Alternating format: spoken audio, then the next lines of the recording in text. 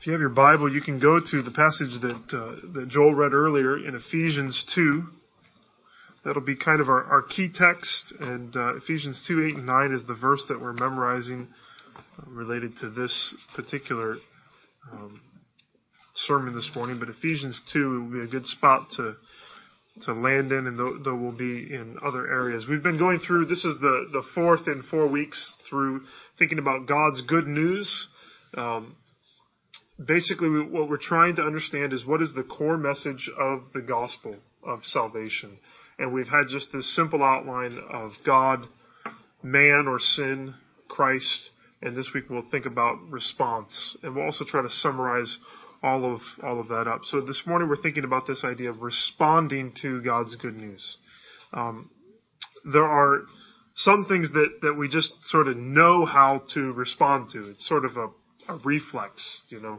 If someone tells you a good story, you smile and you laugh and you enjoy listening to that story. If you eat something delicious, then the response is, you don't have to try, you just say, I've noticed with little kids, if they're really thirsty and they drink some water, you don't have to tell them to do this. They finish the water and they say, Have you ever seen little kids do that? If you hear a funny joke, what do? You laugh. If you order some ice cream and they ask if you want whipped cream, you say yes. That's what you do every time. These are reflexes. This is always the right thing to do. So how do we respond? What's our response to God's good news? And if we have understood rightly who God is, if we've understood rightly who we are in our sin, and if we've understood rightly who Christ is, then our response will be, there's a response that must happen, but it is more like a reflex. It's more like smiling at a good story than it is a calculated response. That's having understood it all correctly. In another way, rightly understanding the gospel, if we understand it up to this point, then we know the ways that we are not able to respond. So if you think about maybe a maze, maybe you've been in a corn maze or something like that, and you get to a spot, they're never this intricate, but just imagine a spot where there's 7 different options. You can go one of 7 different ways. And you go down route 1, dead end. You go down route 2, dead end. 3, 4, 5, 6, all dead ends. What do you know? 7 is the only option. And in some ways, if we understand who God is and what sin is and what Christ has done, we see all the dead ends. Well, that's not going to work. That's not going to work. If we see who he is, we know that the route of denying his existence and assuming that he has no interest in us, that doesn't fly because we know that he created the world and he made all things for his glory. If we want to go down the path that would lead us to do nothing, thinking that God's just going to sort of ignore sin, well, we know that's not true because God is holy and righteous. He has to deal with sin. If we think that good works will be a path that will lead us to salvation, then we say, well, that's not going to work because I understand my sinfulness rightly, that even my righteous deeds are like filthy rags, that I'm spiritually dead. I can't do anything to earn my salvation. In fact, I don't even want to be with God. I'm rebelling against him. If we look at other religions, they are all in some way rooted in this idea of works righteousness. And so all of these paths are before us, and we think, well, how do we respond to the gospel? Well, it's not this, it's not ignoring God, it's not works, it's not X, Y, Z. So what is the response? What do we do? Now what? If Jesus and what he has done through his sinless life and through his substitutionary death and his resurrection, if those are the only option, then how do we receive that salvation? How do we respond to it? It may sound like splitting hairs, but I don't think we should say, what do we do? Do sounds like we're going to have some sort of effort, but I think response is the right thing. How do we respond? And the answer is we respond with repentance and faith. We respond with repentance and faith. We're going to spend the bulk of our time talking about what repentance and faith are, but I think tied up in there is the idea of the doctrine of regeneration of new life. So some people want to illustrate salvation and how we receive it like the idea of a life preserver or a life ring being tossed to someone who is drowning. So imagine that you are drowning. You're in the middle of the ocean and you are there, you're treading water, and the Coast Guard comes to rescue you. And as you're there treading water, they throw you this life ring. And with your last bit of strength, you reach out and you grab that life ring, and they drag you to the side of the boat, and you are saved. That is your salvation. That's the illustration. Maybe you've heard that before, that we're drowning in our sin. Death is imminent.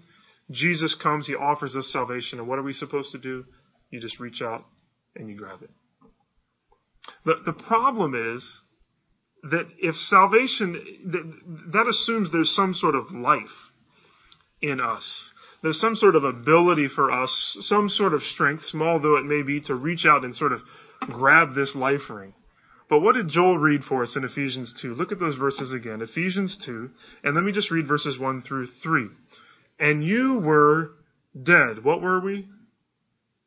Dead in our trespasses and sins in which you once walked, following the course of this world, following the prince of the power of the air, the spirit that is now at work in the sons of disobedience. So in other words, following after Satan, among whom we all once lived in the passions of our flesh, carrying out the desires of the body and the mind, and were by nature children of wrath like the rest of mankind. So what are we in our sins?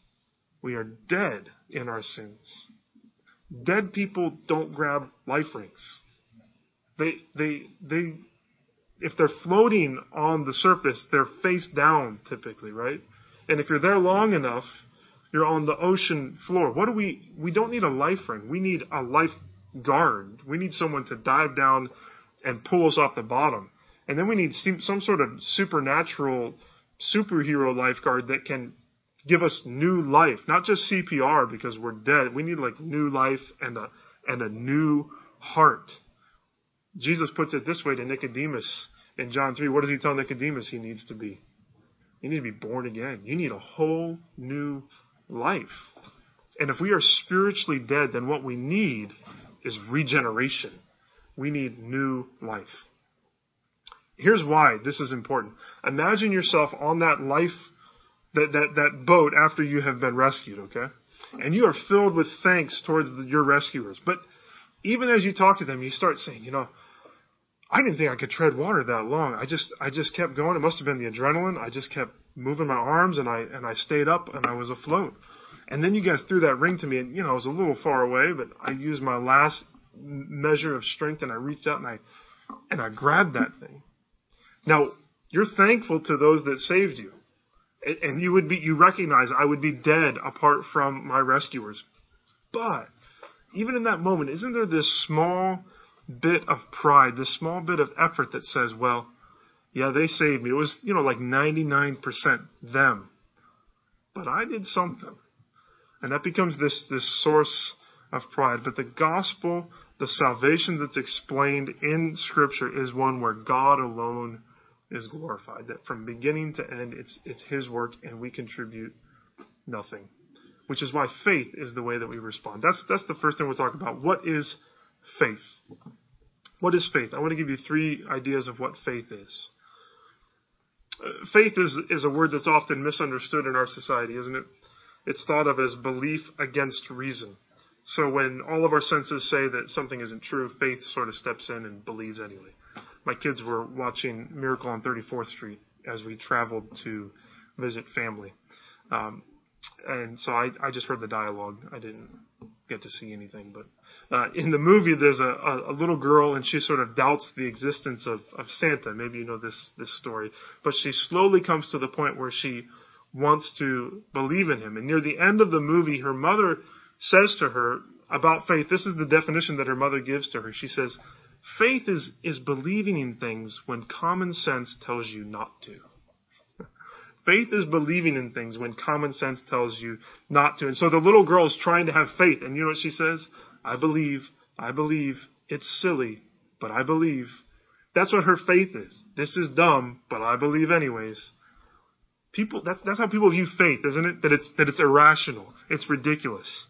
And in order to get something out of Christianity or religion, what people have to do is sort of check their brains. Don't turn off your brain because this is all ridiculous.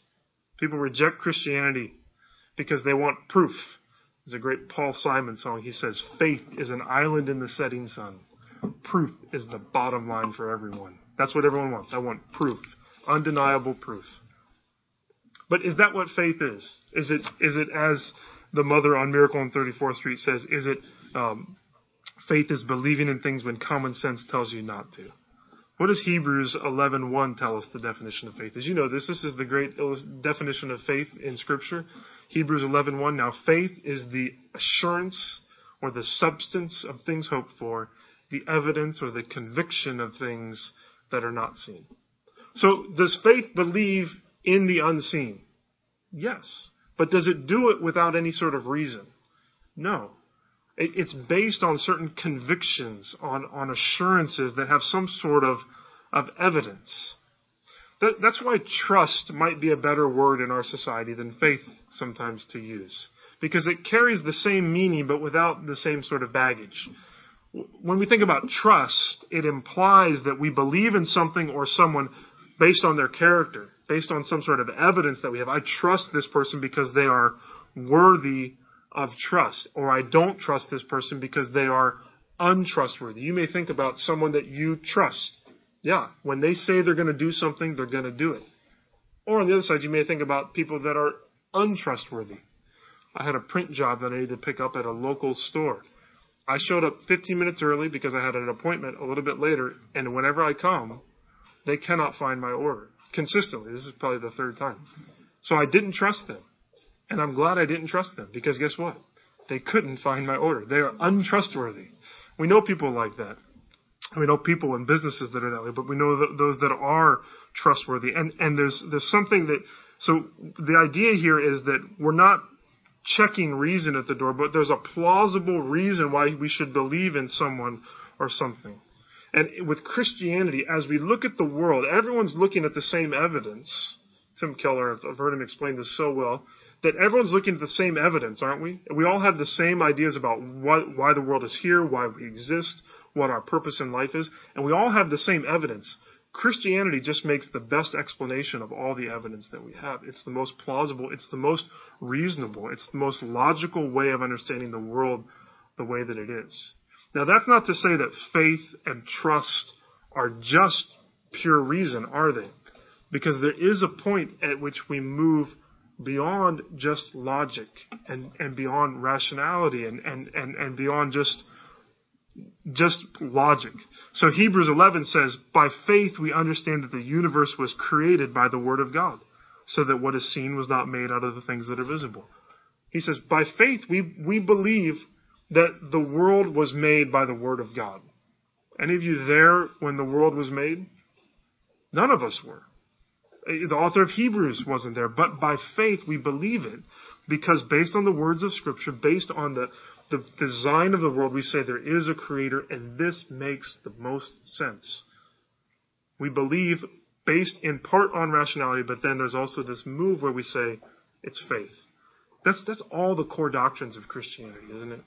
The virgin birth, or the Trinity, or the death and the resurrection of the Son of God. We can have reason and rationality behind them. In some cases, we have historical witnesses, but there are also moments at which we must step beyond that and say, I take this by faith. I believe it. Faith is not irrational, but it's not purely rational. That's why you can't argue people into the kingdom of heaven, right? You can't just convince them to come, because there's a point at which there must be faith. And that's the first thing I want to say about faith, actually, is that faith is a gift of God. Faith is a gift of God, a gift from God. The rest of Ephesians 2 plays this out. So Ephesians 2, 1 through 3 establishes the fact that we are dead in our trespasses and sins. And then those wonderful words in verse 4, but God being rich in mercy because of the great love with which He loved us, even when we were dead in our trespasses, He made us alive together with Christ. By grace you have been saved, and raised us up with Him, and seated us with Him in the heavenly places in Christ Jesus, so that in the coming ages He might show the immeasurable riches of His grace and kindness toward us in Christ Jesus. Then these wonderful verses, for by grace you have been saved through faith. And this is not your own doing. It is the gift of God, not a result of works, so that no one may boast. For we are His workmanship, created in Christ Jesus for good works, which God prepared beforehand that we should walk in them. We are saved by grace through faith, and none of that is our own doing. It is a gift from God. Faith is a gift. So even the way that we respond comes from God. Salvation is God's work from beginning to end. But we're still called to believe, right? There's this difficult tension that we have where God is the one that gives the faith, and yet we are called to respond. What will that faith look like? What would this faith that God gives looks like? Well, faith is a gift. The second thing, faith involves our mind, our heart, and our will. Faith involves our mind, our heart, and our will. Faith has to be put into something, and so our mind has to understand certain truths that we're going to trust in. Those are the truths that we've been relating, right? About who God is, about what sin is and the consequences of sin, and about what Christ has done. We need to understand those things. There's a mental understanding that comes with faith. And so that's why Romans 10:9, if you confess with your mouth that Jesus is Lord and believe in your heart, what? That God raised him from the dead. You got to believe something. Then you will be saved. But true faith also involves our heart. It sees Christ, it sees the gospel message, and it loves God with the heart. God draws our affections to love Christ more than anything else. And then faith involves our will. We put our hope in Christ alone for salvation. Have you heard the illustration of faith related to a chair? So you're all sitting in chairs. And you sat down in that chair because you looked at it and you said, in my head, I understand, I believe that chair will hold me up. And then when did it become real faith? When you sat down in it. That's when you enacted your will. I think we should add to that illustration also that you have to think this chair is a beautiful chair. Because with salvation, it's the only chair, right? There's only one chair for you to sit in.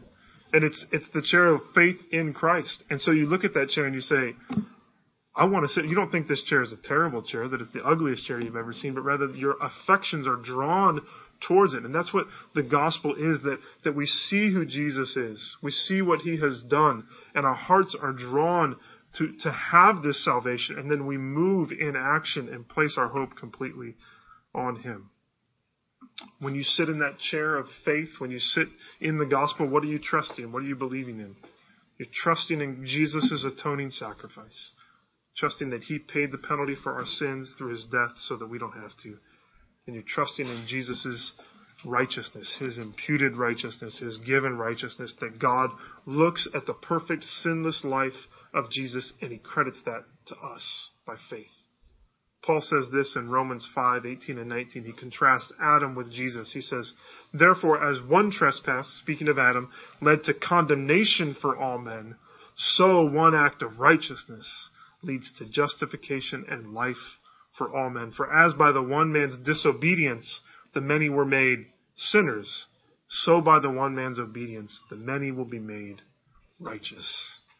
We are judged by God because of our sin, and Jesus takes our judgment upon himself. But God also requires us to be holy and to be righteous.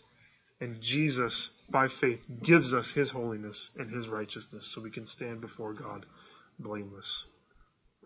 Faith is a gift from God. Faith involves our minds, our hearts, and our wills. And all of that adds up to this truth. Faith glorifies God alone. Faith glorifies God alone. Remember that guy who grabbed the life ring? If we have anything to do with our salvation, then we will take some credit for it and we will rob God of the glory that should be his alone. But faith magnifies the grace of God in a way that no other response can. Our response then is like falling. And we are falling in God-given faith into God's salvation through Christ. We sang on Christ the solid rock I stand. He says, I brought it up here because I knew I wouldn't be able to remember it when I tried to. My hope is built on nothing less than Jesus' blood and righteousness. I dare not trust the sweetest frame of mind is what he's talking about. And then he says, but wholly lean on Jesus' name. That's what faith is, isn't it? It's just leaning. We're just falling onto Christ is what we're doing. And that glorifies him. Well, if you think about the response to the gospel like a coin with faith on one side, then the flip side is repentance. They always come together, faith and repentance. They're two sides of the same coin. One necessitates the other. So what is faith? We answered as in part at least. What is repentance? What is repentance? It literally means a turning. It's 180 degrees. So you're walking in one direction and you turn around and face and walk the other direction. So we've said in our sin, we're in rebellion against God. Repentance then is turning away from sin and coming back to Christ. Sally Lloyd Jones in the Jesus Storybook Bible, this is how she describes repentance. Stop running away from God and run to Him instead. I love that. That's what repentance is. Don't run away from God anymore. Run to Him instead. Well, like faith, we'll see some similar, let me give you 3 points again, but they'll be very, very similar to what we just wrote down. Repentance is a gift from God. Repentance is a gift from God. 2 Timothy 2:24 through 26 says this. It's speaking of the Lord's servant. The Lord's servant must not be quarrelsome, but kind to everyone, able to teach, patiently enduring evil, correcting his opponents with gentleness. So he's correcting his opponents. And then it says here, God may perhaps grant them, the opponents, repentance. God might grant them, He might give them repentance, leading to a knowledge of the truth, so that they may come to their senses and escape from the snare of the devil after being captured by him to do His will. God gives this awakening to what our sin is. Apart from the gift of repentance, we just continue in our sin and we don't realize what we're doing. You know, we think about telling the good news of the gospel to others, and I'm saying that our response is given by God. Repentance and faith are gifts from God, but we're still telling people that they need to respond. And we need to make a clear call. Come to Jesus, while recognizing that God alone is the one that will cause them to come. I think that should change the way we think about evangelism. Do we need to know the core truths of the gospel? Yes. But we should emphasize knowing those things as much as, maybe less than prayer and reliance on the Spirit. Because who's going to save? God alone is going to save that person. It's not your polished presentation of the gospel. They need to hear the truth because they need to have something to believe in, yes. But ultimately we rely on God to save. And so as you present the gospel to people, we all do it poorly. No one has ever done it probably perfectly, I don't think. Maybe Spurgeon. No, even him maybe. But no one does it perfectly. So what is faithfulness in evangelism? Mark Dever says this. He said that I'm not summarizing. I'm whatever it is. Paraphrasing. That's the word I was going for. He says success in evangelism is not seeing people become Christians necessarily, but rather it's faithfully presenting the gospel as opportunities come up. That's what we're called to do. God is the one who saves. And yet we are called to call people to respond, repent and believe. So we do what John the Baptist and Jesus did. Repent, believe, the kingdom of God is at hand. Repentance is a gift. What will this repentance look like? Well, repentance involves our minds, our hearts, and our wills. If we repent, it has to do with sin specifically, so we understand that our sin is rebellion against a holy God and that we have sinned. We see it. We understand it in our minds. In our hearts, how do we feel about sin? We hate it. Repentance, when God works repentance in the heart of someone, they hate sin. Often before people even come to faith, what happens? They start to not enjoy the things that they enjoyed before. Sin is no longer enjoyable. The things that had brought them pleasure they now bring pain.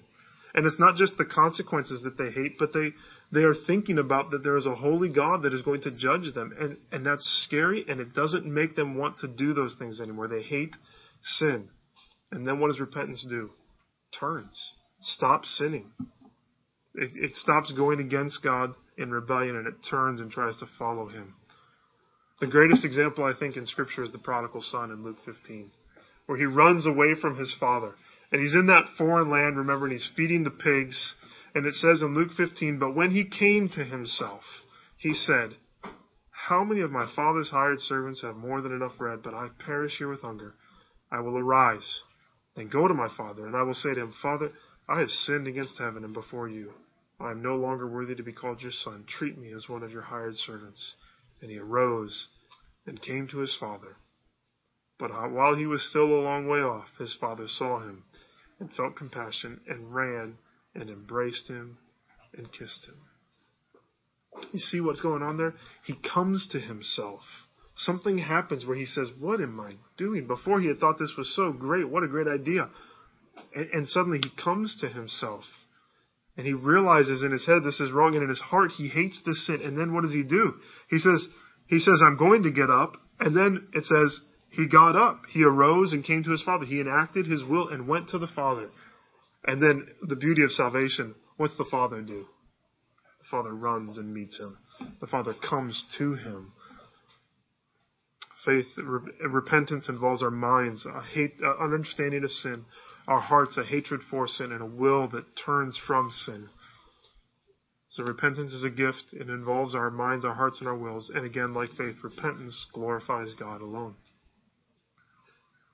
It glorifies God alone. He is the one that is seen working in us. What are we repenting from? If we think about what we are trusting in, we're trusting in Christ's atoning sacrifice, what he has done for us as our substitute, and we are repenting from our sin. We're recognizing that we have sinned and we need to repent so that Christ can atone for us. And that's what we're repenting from, our personal sin. We're trusting in the righteousness of Jesus. And then we're also repenting, and we need to make sure that as we talk about this, that we ourselves, that we're repenting also from trusting in our own perceived righteousness. So often that just holds a grip on our hearts. I will recognize that I sin, and I'm ready to turn from sin. And yet in the back of my mind, I still think, there's something about me that is good. There's something about me that made me want to follow Christ, or that made Christ want to come and make me his child. And we need to repent of our own perceived righteousness. Repentance renounces any good work. It's not a work in and of itself either, but it's a spirit-wrought turning that happens. Repentance and faith, they are how we respond. They are gifts of God's grace. They change our minds, our hearts, and our wills, and they glorify God as the giver of salvation. They're like David in front of Goliath, I think. So you remember how small and weak David is. He can't beat Goliath on his own, in his own strength. And so he comes before Goliath, and what does Goliath do to David? He laughs at him. He mocks him. And what's David's response? He says, you come to me with a sword, and with a spear, and with a javelin, but I come to you in the name of the Lord of hosts, the God of the armies of Israel, whom you have defied. This day the Lord will deliver you into my hand, and I will strike you down and cut off your head. And I will give the dead bodies of the hosts of the Philistines this day to the birds of the air and to the wild beasts of the earth, that all the earth may know that there is a God in Israel, and that all this assembly may know that David saves, that the Lord saves, not with sword and spear, for the battle is the Lord's, and he will give you into our hands. I think repentance and faith are like little David, and they say, I can't do anything. But the Lord will glorify himself by conquering the enemy of sin. The battle is the Lord's. He will save, and he won't do it with sword or spear. He won't do it with good works. He won't do it with church attendance. He'll do it with repentance and faith. As we think about repentance and faith, God is asking people, he's asking us to release any confidence that we have in ourselves for our salvation and to trust him completely. He's calling us to stop running away from him and run to him instead. He's awakening us to our rebellion against him, and he's calling us to join him in working for our joy and for his glory rather than fighting him and going our own way. I thought about it from this angle, that it has to do with receiving Christ as Savior and Lord. So faith causes us to throw ourselves on Jesus as our Savior. He's my only hope for salvation. And repentance causes us to turn from our sins and from ourselves and letting ourselves rule us, and rather let Jesus be Master and Lord in my life. Salvation means that we go from a place of being under condemnation by God and being in rebellion to God to the place where we know God is our Savior and where he is our Lord and our Master. Some people say that you can accept Jesus as your Savior, but not as your Lord. So in other words, you can receive the gift of salvation through faith, but not really allow God to be King in your life. When I think about the response of repentance and faith, my thought towards that is, what a joke. And I call it a joke because It's a lie that has caused millions of people to think that because they have some understanding of the grace of God and have turned in some sort of faith to Him at some vague point in their life, that they are safe for all eternity. But there's no evidence that Jesus is ruling over their life as King. And the nature of true saving faith and repentance is that we're given a new heart. And we're given a new nature. We turn from sin. We hate sin and we love Christ. We're new creations filled with a longing to lay down our lives for Christ. We're God's children. We want to walk with and please Him. I don't know how you can accept Him as Savior and turn from sin and not also let Him be Lord. Now, that shows up in different ways throughout our lives, definitely. But we must walk with Him. So have you come to a place of repentance and faith? Have you turned from sin and placed yourself fully in Christ as He's Savior and Lord? God sent His Son to this earth. Think about that at Christmas, to be the Savior of the world. This is what John says in 1 John 1, 9-13. The true light, which gives light to everyone, was coming into the world. He was in the world, and the world was made through Him. Yet the world did not know Him. He came to His own, and His own people did not receive Him. But to all who did receive Him, who believed in His name, He gave the right to become children of God, who were born not of blood, nor of the will of the flesh, nor of the will of man, but of God. The light of the world comes into the world, and for all who receive Him. And notice He says we're not born of the blood or the will of the flesh or the will of man. We're born of God, the will of God, that we become children of God. If you understand who God is and what sin is and what Christ has done, then we must repent. We must turn from our sins and place our hope in Him alone. And if we are in Christ, if you are in Christ, remember that faith and repentance aren't simply the way that we enter into relationship with God, but they are the way that we continue to relate with Him through our entire lives on this earth. We continually are repenting from sin and trusting in Christ. The wonder of salvation is that before we were unable to please God in any way, unable to do anything that He told us to do or to respond to Him in any way. And now through repentance and faith and the power of the Spirit, we hate sin and we love Christ and we can follow after Him. It's not full and complete like it will be one day, and so we continue we repent and we believe. We repent and we believe. This is the cycle of our lives. It's the mystery of sanctification, that we are called to do something, and yet it's God that is at work in us. I think at the end of the year, as we think about New Year's resolutions, and I want to be different this year, don't fall into some trap to thinking that you can do it on your own. Do we pridefully assume that we can make ourselves better rather than relying on God's strength? Like Paul says to the Galatians, having begun by the Spirit, are you going to be perfected by the flesh? No, our whole lives are repentance and faith. And so if you have any resolution, maybe this would be it. Let me be someone who repents and believes all year long, who's just constantly repenting, turning from sin and self-righteousness, admitting when I fail, trusting in Christ, asking Him to continue to work in me, asking Him to help me love Him more, throwing myself on Him completely. That's the only way that we can continue to glorify God and walk with Him, is a life of repentance and faith. So let's draw this thing to a close, this whole series, right? What is God's good news? It has to do with God, sin, Christ, and response. It has to do with God, who is the creator of everything. He's made everything, and He is the one who has rule over this world, and not just over this world, but over us, because He made us, and He made us in His image, and He tells us what's right and wrong. That could be a scary thing, but we know that God is good, that He is loving, and that He is merciful, and He is kind.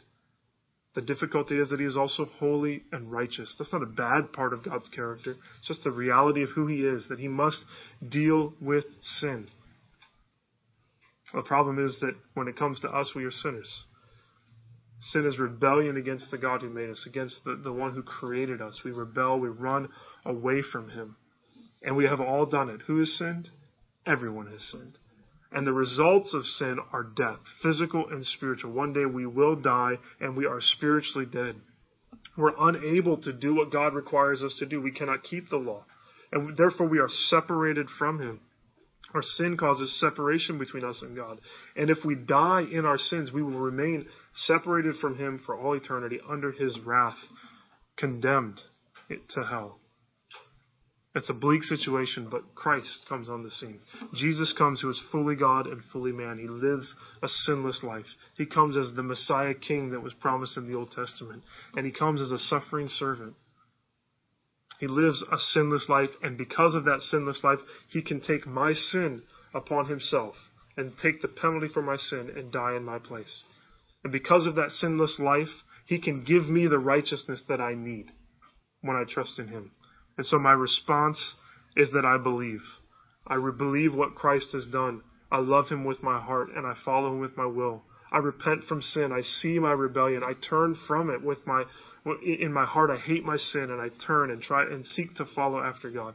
And when I throw myself completely on Christ as my Savior and as my Lord, I'm saved. That's the good news. And I am made right with God. The separation is brought back together, and I'm given new life, a new heart. And I will one day, because Jesus is the resurrected Lord, be raised up to be with him forever, where he will reign as Savior and Lord over this earth. That's good news.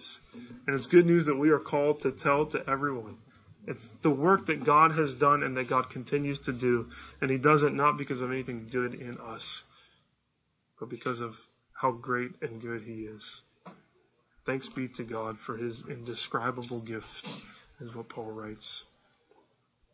Let's take a moment of silence to reflect on God's good news and on how he has called us to respond to it in repentance and faith. And then I will pray for us.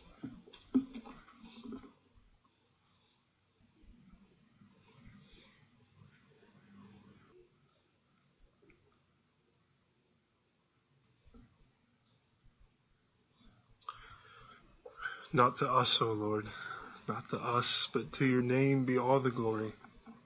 Lord, salvation is your work from beginning to end. There is no other way except through Christ. Thank you for the gift of repentance and faith. We confess that they have nothing to do with any goodness in us. They are a gift from you. We thank you, God, that you have made us your children through repentance and faith. I pray for anyone who has not responded to you in that way, that you would help them to see sin, to hate sin, to turn from sin, to see Christ, to love Christ, to cast themselves completely on him. Lord, and help us to walk with and please you as we walk in repentance and faith, that we would confess our need always before you, and we would fully rely on you to do anything good through us, God. May this year be a year of repentance and faith, and may you be glorified.